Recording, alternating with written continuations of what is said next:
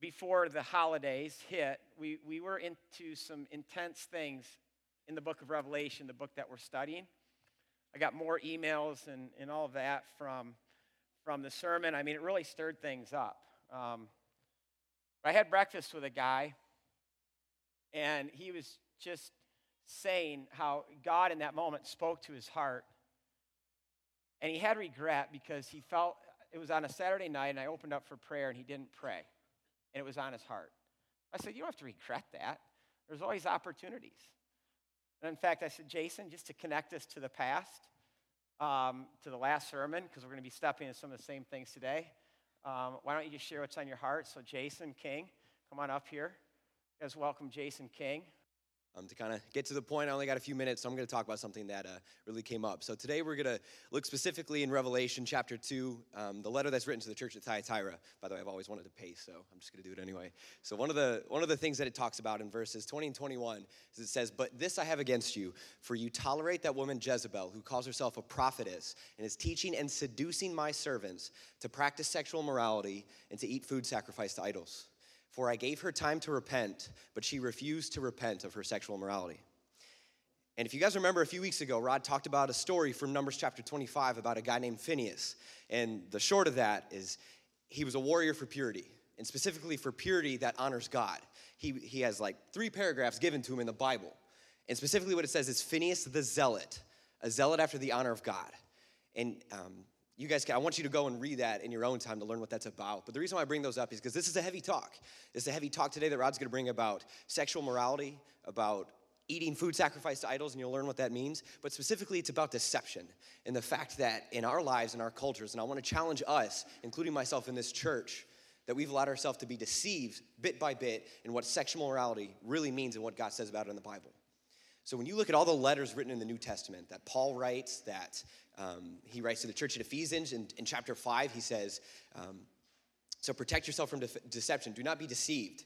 He talks about in Acts chapter 15 to the letters to the church at Antioch of what it means to be a new Christian, what it means to be an old Christian, things to live by.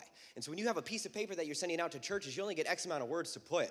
And how come in all these letters, all throughout the Bible, Old and New Testament, we see sexual morality come up? Flee from it, abstain from it, be as far away as you can from it. And so what I want to challenge us today is to really look at what does that mean in our lives, in our cultures. Because if I bring up pornography, the Greek word porneia is what sexual morality translates to. If I bring up sex trafficking, all you guys I think would agree that that's sin and that's evil and that's bad. But what about the movies that you watch? What about what you do on your phone, what you do on your computers, your tablets? What you listen to, the books that you read, the conversations that you partake in, the places that you go. Has there been a level of tolerance of losing what it means to be a zealot, losing what it means to be distinct, and allowed yourself to say, you know, I'm a Christian. I go to church. I honor God. I honor my wife in my marriage. I'm pure because of her. I'm pure as a single man or woman for the person I'm going to date. I'm pure for my son or my daughter. Because that's not what the Bible says. The Bible doesn't say that our first motivation to be pure is for ourselves, for our own bodies, or those closest to us. It first and foremost says we are pure because in Matthew 5:8 in the Beatitudes, in this list Christ gives to people, the rules to live by. Blessed are the pure in heart, for they will see God. So pure in heart is where this starts. The motivation behind purity doesn't start with the person next to you or the person that you care about or not wanting to give yourself to something because you know that it's wrong. It should start first and foremost because you know that's what brings you closer to your Savior. And so what I would just want to challenge you guys as this message is delivered is to ask yourself, have I allowed this to slide bit by bit? Do people who know me, do they know that I don't go to those movies, that I don't read those books? Not because, I'm a Christian and, we just don't do that, but to say, I don't believe that this is right, that sexual morality has a place in my life because it prevents me from seeing who God truly is. And so, before I pray for you guys, pay attention. I'm not going to spoil what Rod's going to say. But look what happens to the church at Thyatira. And ask yourself, if for Crossroads, where does this go? If we don't talk about this, if we don't address this, ask yourself in your family, what eventually happens after a generation? So let's pray. Jehovah Nissi, I want to first and foremost pray that you be a banner over this church, you be a banner over Rod as he speaks today, that he would just speak from your words and your heart, Father, that with the fire that consumes him, Father, that we would just, we'd be touched, that we'd be moved, that we would question the things that we might have let slid and taken for granted, Father. I want to ask that through this time, it could be hard, it could be hurtful, it could take some honesty. And so I ask that you take care of our hearts, you nurture us, you let us know that despite what we've done, that you died for us so that you could be victorious before any of these battles even got to our doorsteps.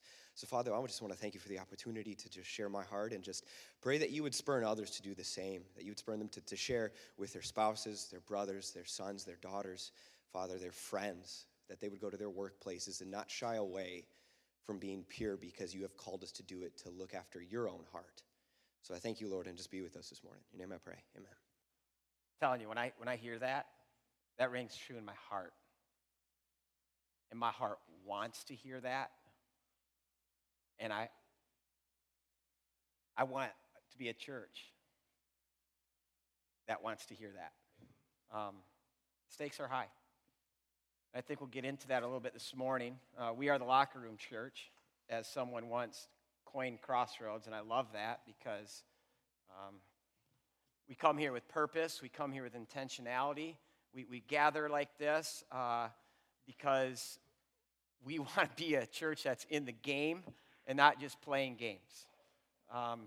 So we are in the book of Revelation. If you're new here, our approach has been one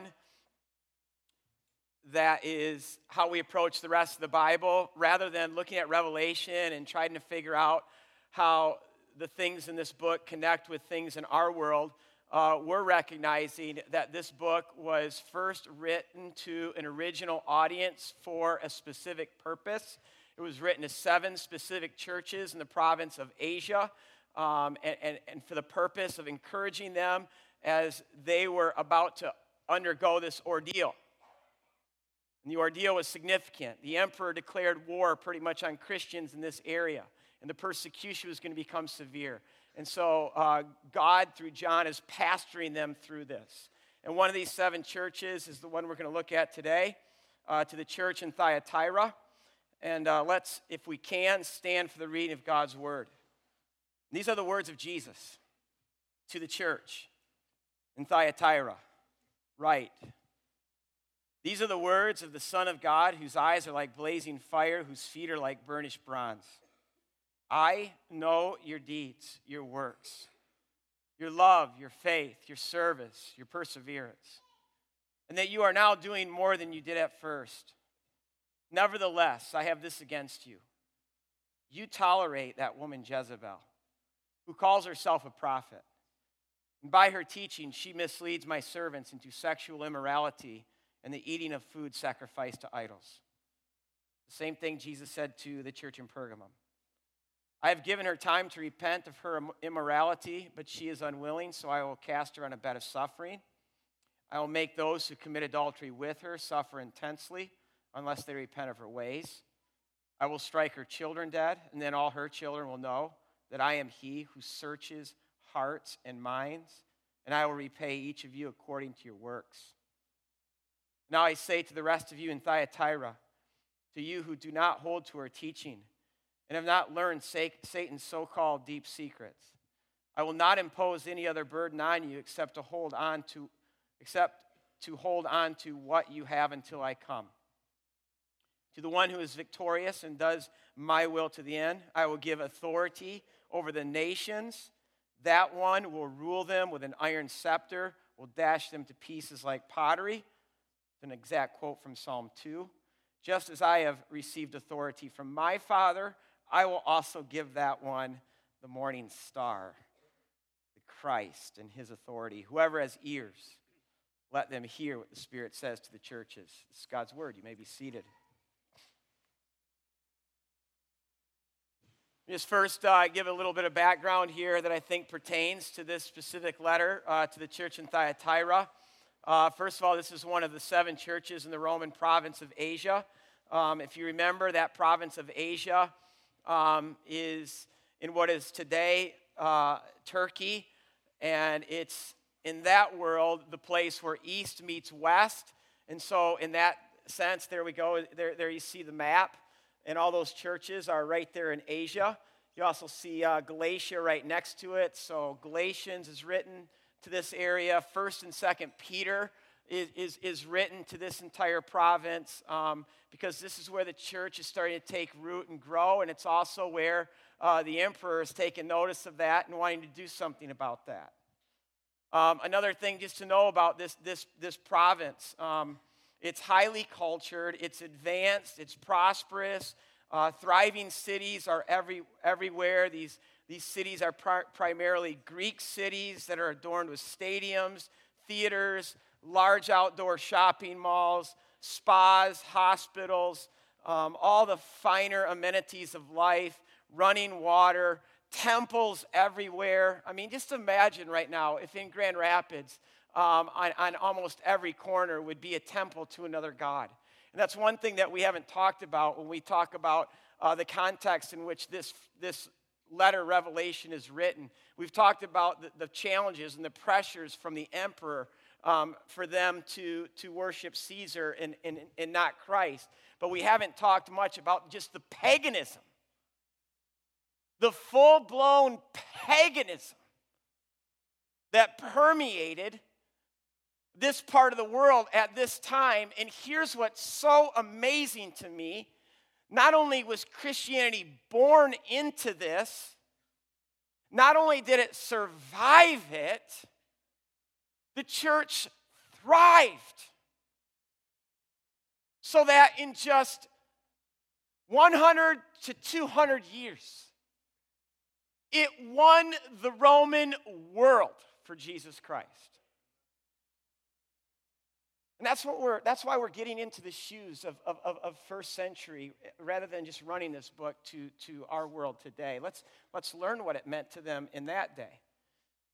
Now the city of Thyatira itself has some unique features that I think play into this letter. First of all, it's the smallest and most insignificant city of the 7 churches in Revelation. It's a manufacturing city. It's a mini Detroit or a mini Milwaukee. It's famous for the production of automobiles. I'm kidding. No, actually, it's famous for the production of textiles, namely a specific one, purple cloth.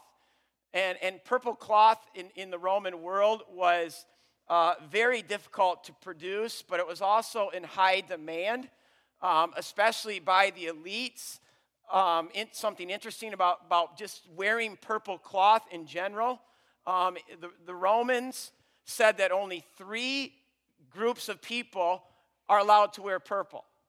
The emperor can wear purple, senators can wear purple, and then the equestrian class, which is the elites of the elite. In fact, you had to prove by how much money you had in your bank account that you actually were an equestrian. Only these 3 groups of people could wear purple in the Roman world.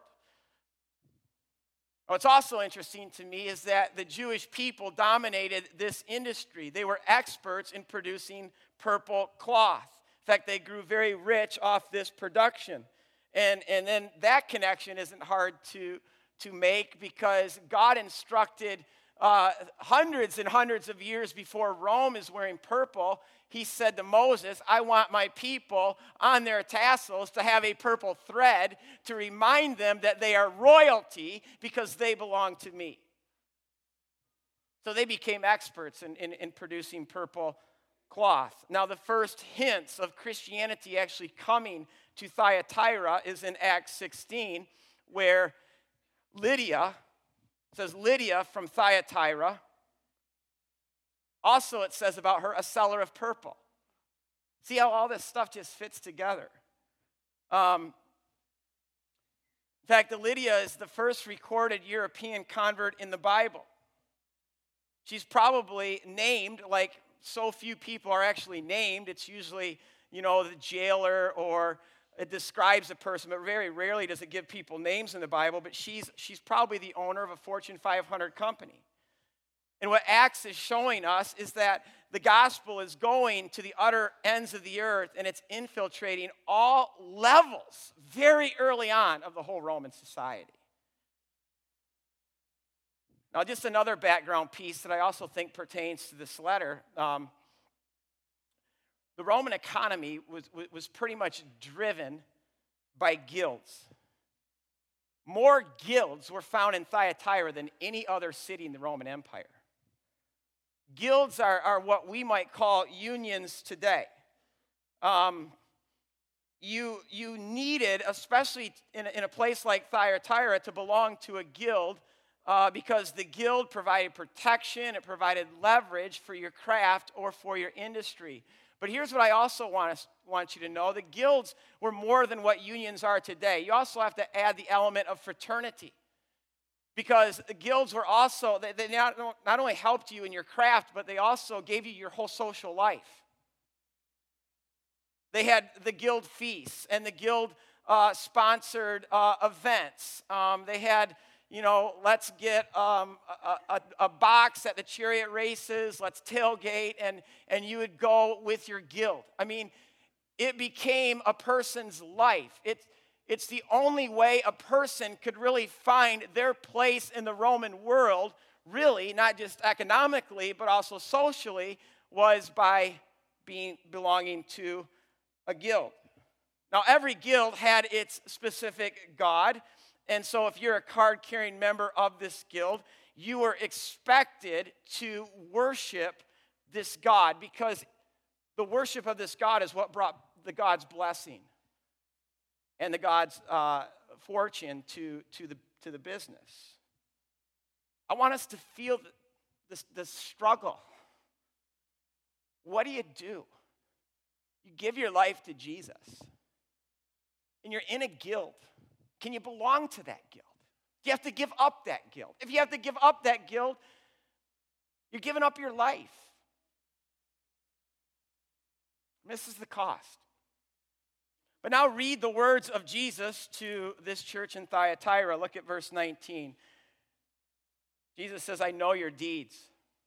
Literally, in the Greek, it's the word works. Wherever you see the works in the New Testament. But I think because so many Christians today want to say it's all grace, grace, grace, grace, and that our works don't matter, even the NIV wants to translate that word works out of it and replace it with deeds.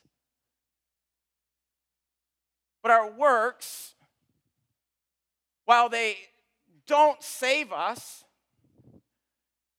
Christ is the Savior. Nothing in our hands we bring. Simply to the cross we cling. But when we experience that salvation, how we live shows who we belong to, who we worship, who our allegiance is to. Because really, that's what works is. Works is how we live our lives. Peter, writing to the churches in Asia, in this same area, says, live such good lives among the pagans that they may see your works and praise God. That sounds just like Jesus too, doesn't it? Why wouldn't it? He followed Jesus for 3.5 years. Jesus said, let your light shine before men, because you are the light of the world. So let your light shine before men, that they may see your good works, how you live, and praise God. And Jesus now in this letter says, I see your works. And see, this can either be a good thing or it can be a scary thing. Especially when you consider verse 18, how Jesus is described. Jesus, it says, these are the words of the Son of God, whose eyes are like blazing fire. Jesus doesn't just look at us. Jesus sees through us. In fact, later in this letter, he says, I'm the one who searches the heart and the mind. He sees right to our heart. He sees.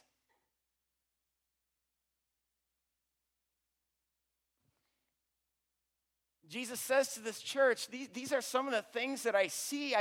I see your love. I see your serving In fact, the word for love there is the Greek word agape. The Greeks had 3 or 4 different words for love. They had the word eros, which is their word for erotic love. They had philos, which is their word for brotherly love or friendship love. But then they had this word agape, which was the highest form of all Greek love. It's the love of self-sacrifice. I mean, Jesus describes this kind of love when he says, greater love has no man than this, that a man lay down his life for his friends. That's agape. Jesus says, I see your agape.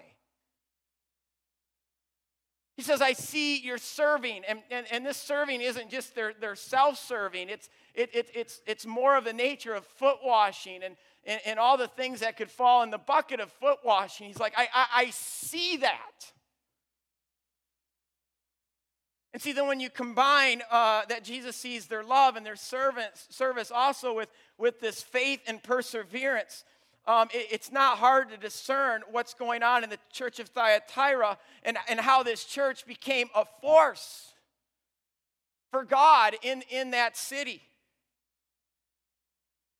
Because perseverance itself, it assumes difficulty and hardship. It's this idea that in the midst of great difficulty, great pain, and suffering, you stood strong.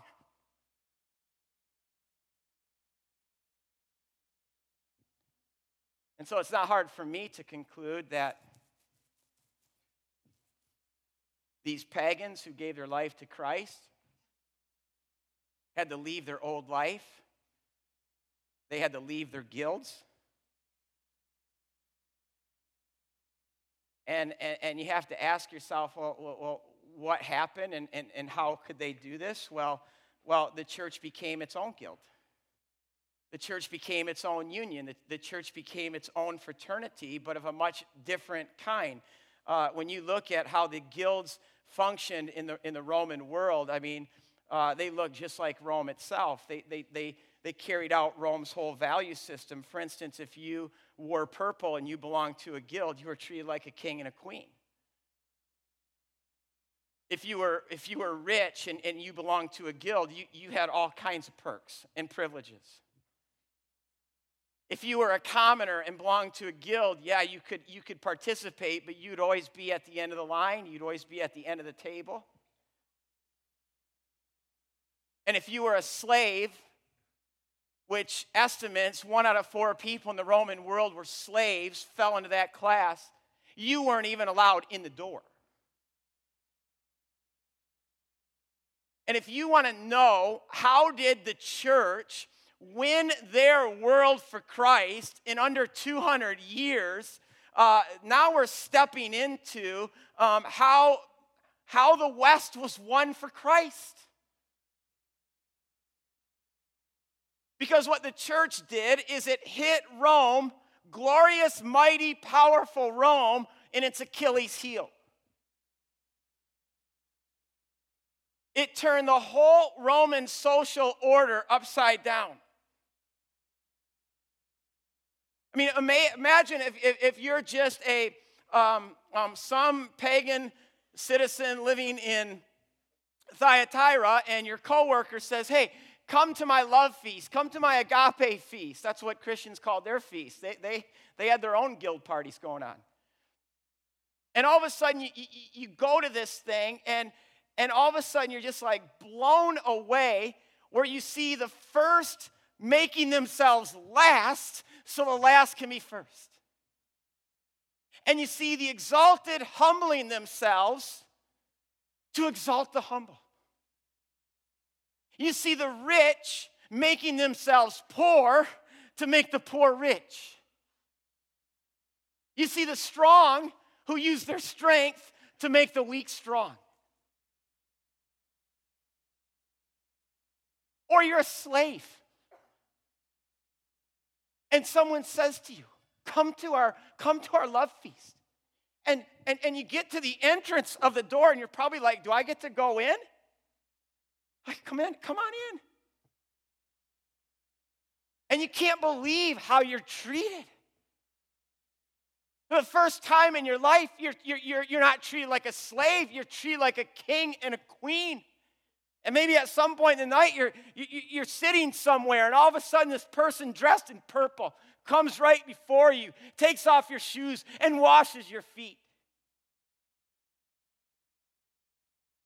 Just how. And the church wasn't just doing this to be different. It was rooted in the fact that there's neither Greek nor Jew, there's neither male nor female, slave or free, for we are all one in Christ. And they lived it out. And in doing so, they hit Rome and its Achilles heel. And see, this is where it matters.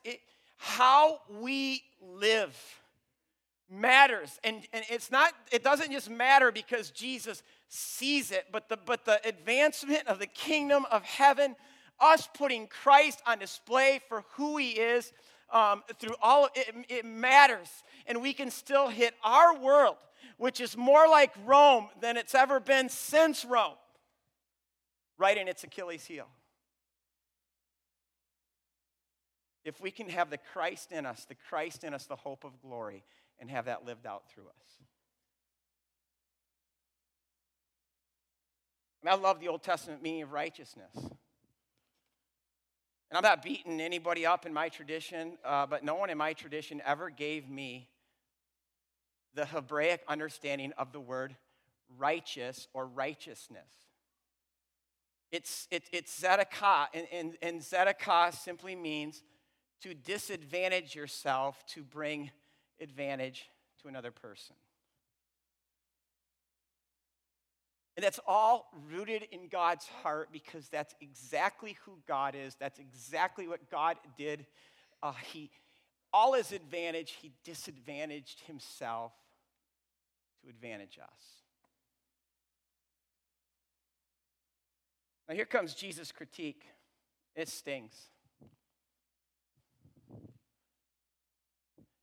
Before I even read it, I want to just say this isn't a judge in a courtroom talking to someone who's guilty. This is a father talking to his children who he loves. This is a husband who's jealous for his wife, saying these things. Nevertheless, I have this against you. You tolerate that woman Jezebel who calls herself a prophet. By her teaching, she misleads my servants into sexual immorality and the eating of food offered to idols. Same critique, isn't it? If you were here last time, we talked about Pergamum. Same critique. The only difference is that he called this false teaching that arose in Pergamum, causing them to go soft on sexual immorality and food. He called that Balaam, and now he's calling those same two things Jezebel. That's so Jewish, to just label something as Balaam. That's Balaam, or that's Jezebel. Because if you know the stories, both Balaam and Jezebel both claimed to be prophets. They were both false prophets of Baal. And since we're looking at Jezebel this week, Jezebel was a Sidonian princess, but as a princess, she was also a prophet priestess in the cult of Baal. So when the Israelite king Ahab marries her, Jezebel brings that whole cult of that form of Baal worship to the nation of Israel. And it's not that Baal worship replaced the worship of Yahweh at this time. It was simply added to it, which is why Elijah, who sees how pervasive Baal worship has become, called the whole nation of Israel to revival to Mount Carmel, where the whole showdown occurred between Baal and Yahweh. And he started the whole thing off with this whole thing. He says, why do you waver between Baal and Yahweh? You got one foot firmly planted in Baal. You have another foot firmly planted in Yahweh. Because here's what was going on. It's not that Baal worship replaced worship of Yahweh. They were still worshiping and going to church on Sundays, but they were worshiping Baal throughout the week.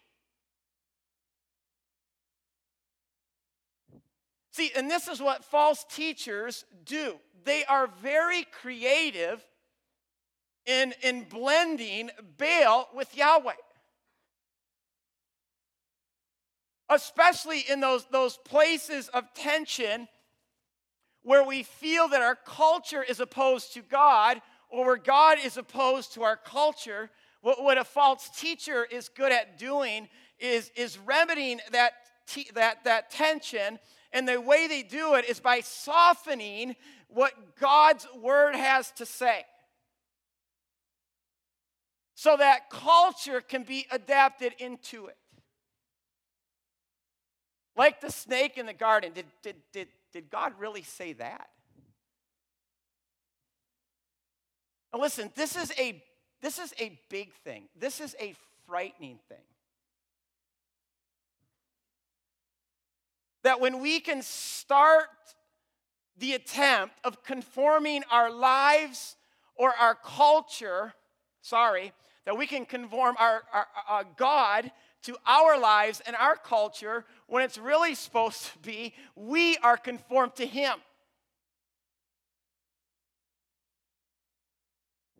Maybe this is just me talking right now, but I feel like Christians more and more today in the West, let me even qualify that, not throughout the world, but in the West, we've become pretty gutless in these tensions.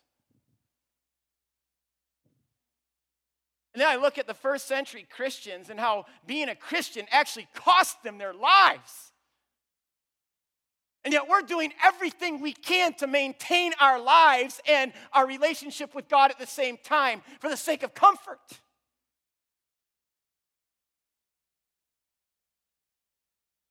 I mean, even just these guild feasts themselves, to enter a guild feast, to get past the bouncer, you had to offer incense to that particular guild's god.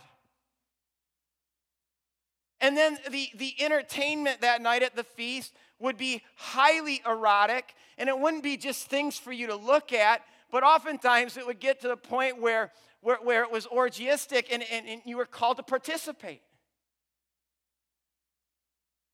And then when it came for the menu that night, I mean, we just know this from our history books, they gorged themselves on meat.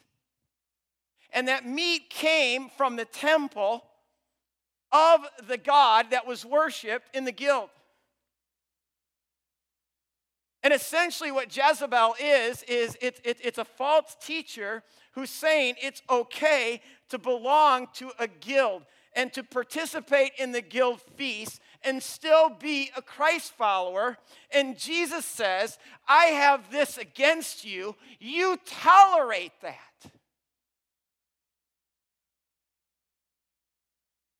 And last time we looked at how the church of Pergamum tolerated unbiblical sexual practices. Today we're going to look at how Thyatira went soft on food. Now food, I'm just going to tell you right now, this is a hard thing for us to relate to, but there's a lot of application.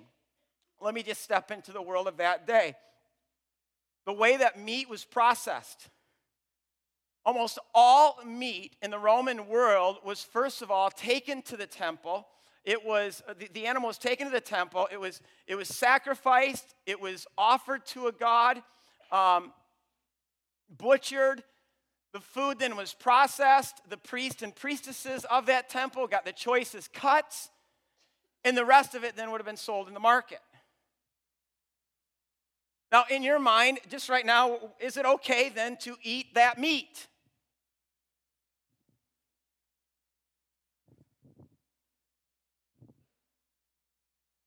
I'll be the first to say, this is not something that we can really relate to. Our meat just isn't processed that way. It's not going through temples and being offered to gods and then brought to the marketplace or to the meat locker.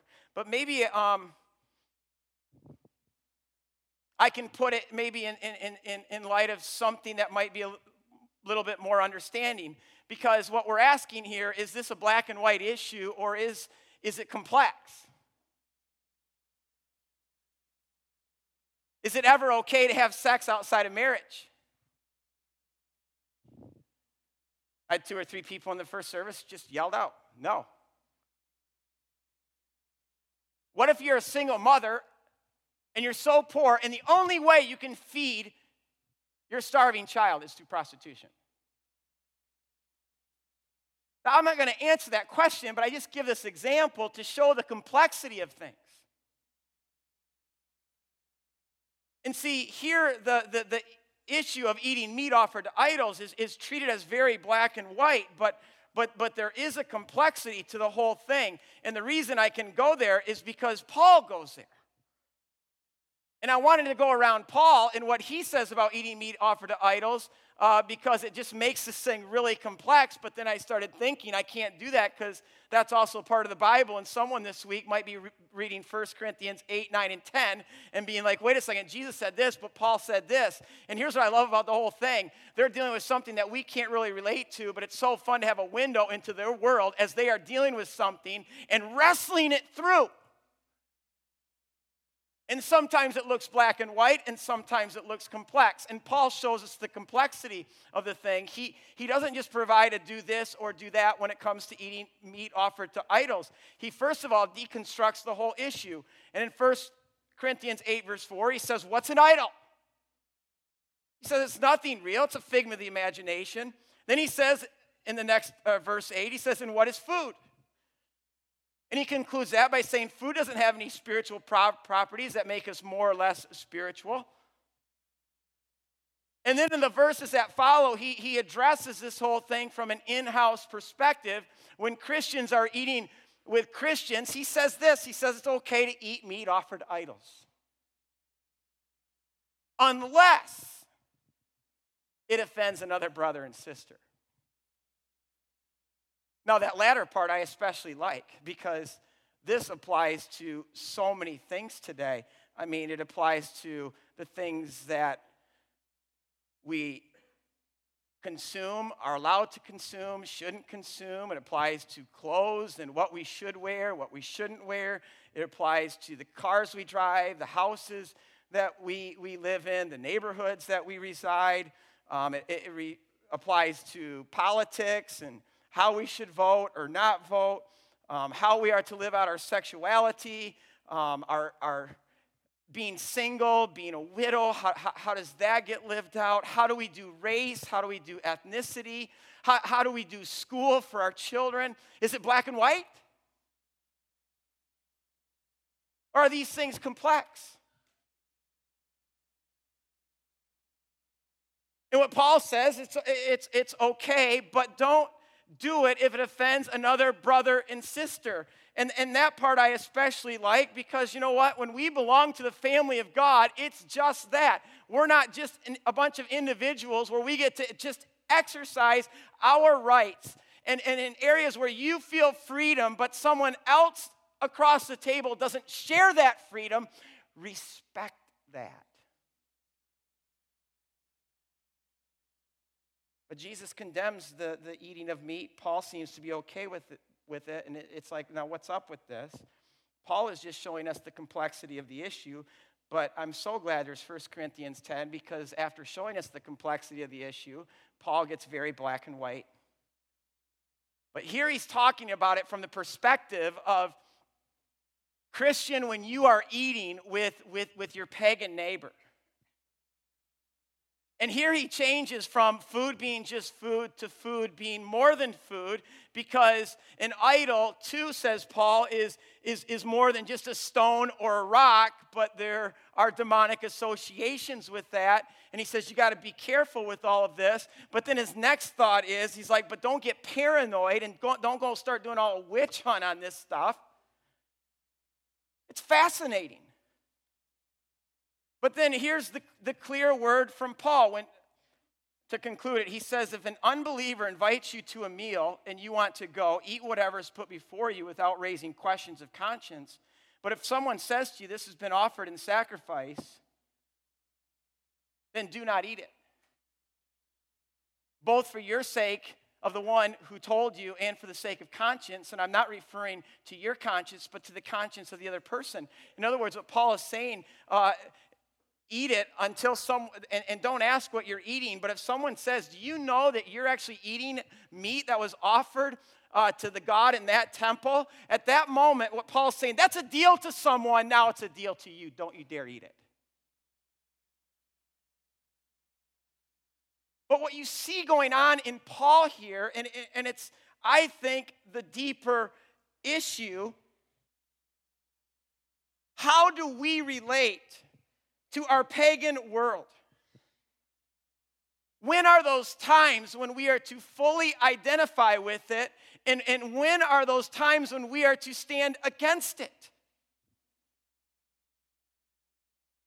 And sometimes this is black and white, and sometimes it's complex, and sometimes the black and white folks in a church will start a whole new church because their church is looking at the complexity of it.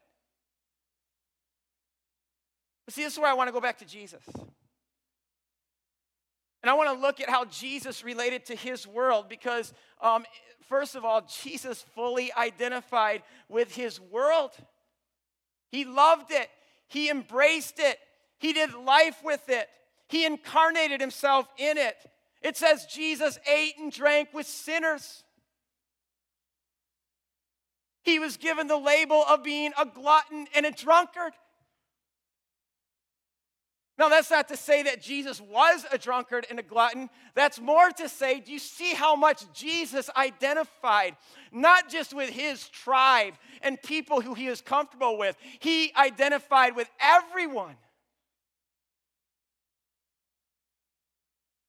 But then there's also those times where Jesus clearly stood against his world. I mean, when he's going into a temple and throwing things all over the place, imagine if I start doing that right now. He's standing against his world.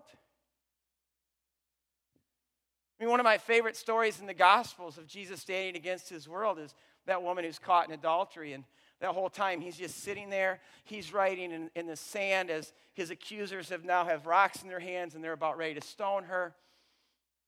And it comes to that moment where Jesus just stands. And he stands to say, I'm standing with this woman, and to stand with this woman, I have to stand against you. That's beautiful.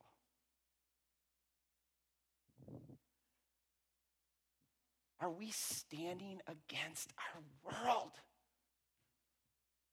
And how are we doing it?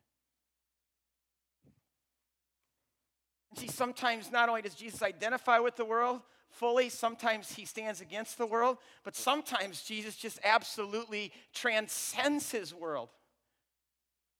I mean, when you read carefully the whole Sermon on the Mount, that is radical teaching to his disciples about how disciples are to transcend our world. He says, you've heard it was said this, you've heard it said this, but I say to you. And those statements that Jesus says, when I say to you, are ways for us to transcend our whole world. The cross. That is the king sitting on his throne, reigning and ruling. That's Jesus transcending the world.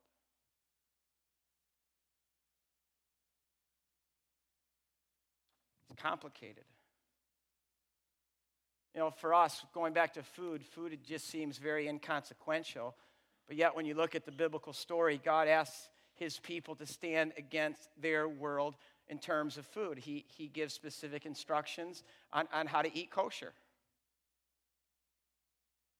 And see, kosher isn't just for God's people what they can and can't eat. It's deeper than that, because what you can and can't eat oftentimes also determines who you can eat with, the kind of places you can go to eat your food. I mean, just ask anyone today who has a gluten-free diet or one of these special diets today. It's not just about, I can't eat this, I can't eat this. It affects your whole life. I can't go to this gathering because I'm not going to have gluten-free. I can't be here because it's not gluten-free. And that same thing is going on with the whole kosher thing. Because the whole essence of God's call to his people is, I've picked you, I've chosen you so that you can be set apart.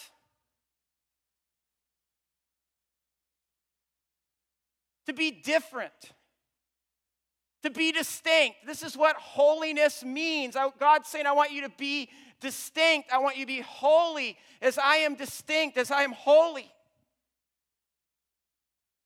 Which is why God gives his people very specific instructions about the most basic things. How they're to dress, how they're to eat, how they're to work, how they're to rest, how they're to live, how they're to relate to other people. Be holy as I'm holy. And when you look closely at it, this holiness, this distinctiveness is not to be used as a weapon to beat our world up, but it's to be used in life-giving ways to serve our world. Our world needs for the church to be distinct.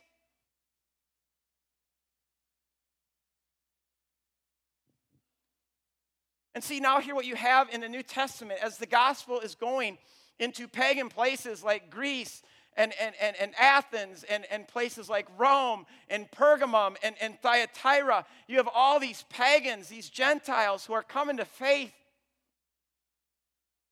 And here's something that needs to be figured out now.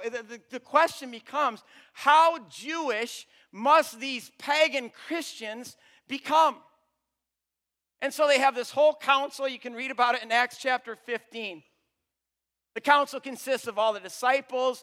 Paul's there, Barnabas is there, James is there. All the church leaders are there, and they're asking this question, how Jewish must these Gentile believers become? And the council essentially concludes that Jewish, no. Distinct, yes. In fact, they place just a handful of requirements on the Jewish believers. And so many Christians think, see, God doesn't care about how we live our lives. You know what the first two are? First, no eating food offered to idols. The second, they must refrain from sexual immorality. And see, anyone who thinks that this council just made it easy on the Gentile believers, they really don't understand the culture, because they just hit these Gentile believers right where it hurt. I mean, for them who were steeped in paganism and a pagan lifestyle, all of a sudden in the moment they have to give up sexual immorality and to give up meat offered to idols. I mean, it cost them life in the guilds. It cost them socially. It cost them financially. It marginalized them from their families. It hurt. And now you have a teacher in Thyatira who says, you know what, all this stuff doesn't matter. It doesn't really matter how you live. It's okay for you to belong to guilds. It's okay for you to participate in sexual immorality and to eat meat offered to idols, which is why Jesus now has to counter that, and his words are so strong. Look at verses 20 and 22. Nevertheless, I have this against you. You tolerate that woman Jezebel, who calls herself a teacher, a prophet, and by her teaching she misleads my servants into sexual immorality and into the eating of food sacrificed to idols. I have given her time to repent of her immorality, but she is unwilling. So I will cast her on a bed of suffering, and I will make those who commit adultery with her to suffer intensely unless they repent of her ways. Jesus is not messing around with the call of this church to be holy. He's not messing around with us. Are we distinct? Or are we just blending in? Are we just accommodating to the world around us? Do we just look like the world in all these significant areas of our life? Here's the deal. The moment we just look like the world around us, the moment we lose our distinctiveness, we are impotent to change the world.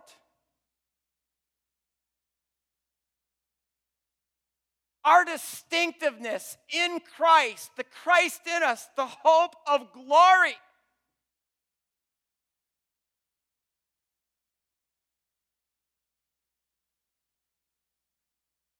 We lose that distinctiveness, it's game over. That's why Jesus said you're salt. Salt is distinctive, and it flavors the thing that it's upon. Salt also has bite. It stings. Jesus said you're the light of the world. Light allows people to actually see, but light is also hot.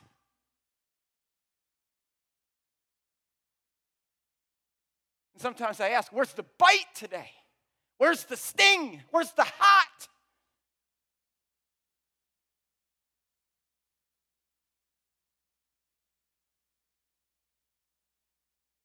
What's God's putting his finger on your life right now? It's obviously not meat offered to idols, but there are several equivalents. What idols are in our lives? What idols are we offering ourselves to? What associations do we belong to that are causing us to compromise? What places are we going that cause us to live unchristlike? What do we tolerate? Right now, where Jesus, if we heard him speaking to us, would say, "You tolerate that?"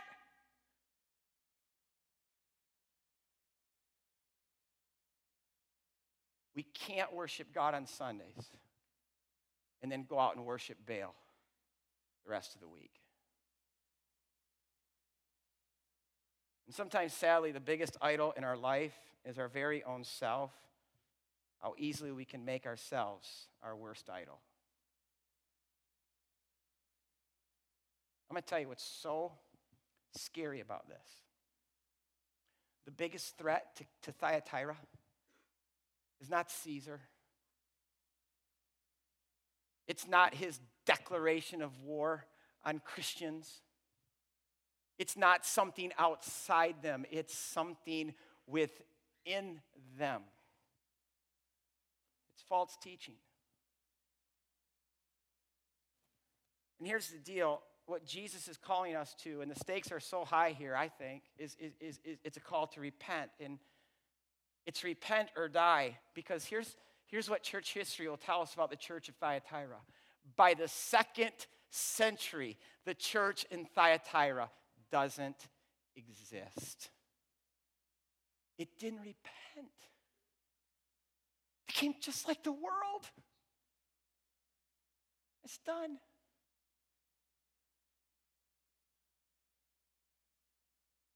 I want this church to make it to the next century and not just survive, but thrive. I want my kids, grandkids, great-grandkids to follow Christ. That's what's at stake. And here's all we have to do. All we have to do is have the guts to acknowledge where we've tolerated too much, where we have idols in our life, and we just have the guts to acknowledge those things and to repent of them. Because what we're not talking about here is being morally reformed. We're talking about being spiritually transformed. That's what happens when we repent. It's not outside in change. It's inside out change. I mean, look at the promise of this text in 26 to 28. It says, "To him who overcomes," and this is the person who repents, "who does my will to the end, I will give authority over the nations. He will rule them with an iron scepter. He will dash them to pieces like pottery." Listen, that text he just quoted is from Psalm 2. That text is about the Messiah and the authority that the Christ will have. The nations will be his inheritance. But what Jesus is saying now to the church, that authority that was given to me, when you repent, it's given to you. Which is why we don't have to live lives with this defeatist mentality.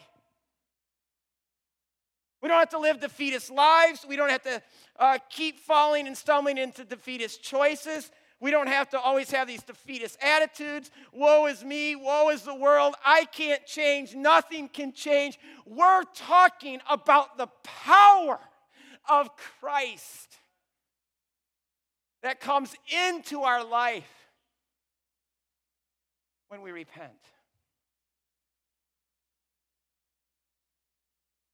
last night when Jason got up here and said what he said, I wanted the whole service to be done at that moment. Because my own heart just wanted to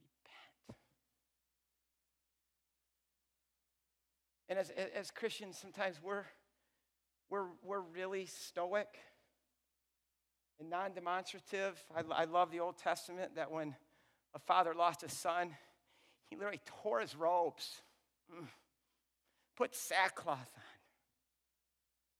And when a person repented, they didn't just sit in their chair, but they got on their knees before God. They beat their breast. Mercy on me, a sinner.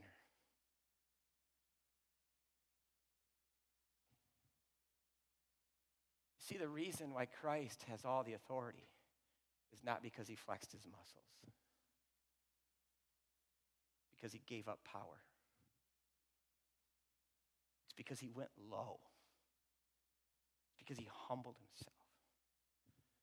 It's because he made himself nothing. It's because he surrendered. He gave up his life. That's what repentance is. We can either hang on to our life and our comforts and life as we want it, or we can just bow to him and say, you get all of me because you're my king.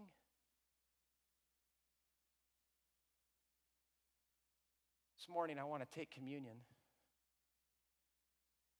as a family, because I think there's also a time to corporately, as a family, repent. So I'm going to ask the servers to come up right now. This is the meal Jesus offers us. It's the coming home feast. When the prodigal comes home, and Jesus says, I eat and drink with sinners.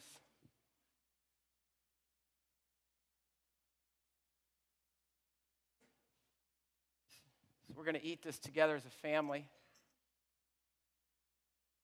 We're not going to do it flippantly. We're going to do it corporately.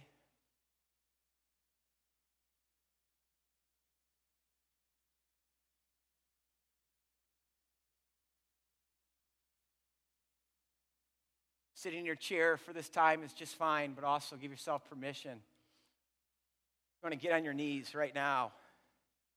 There's all kinds of places in this place for you to just find that posture of repentance.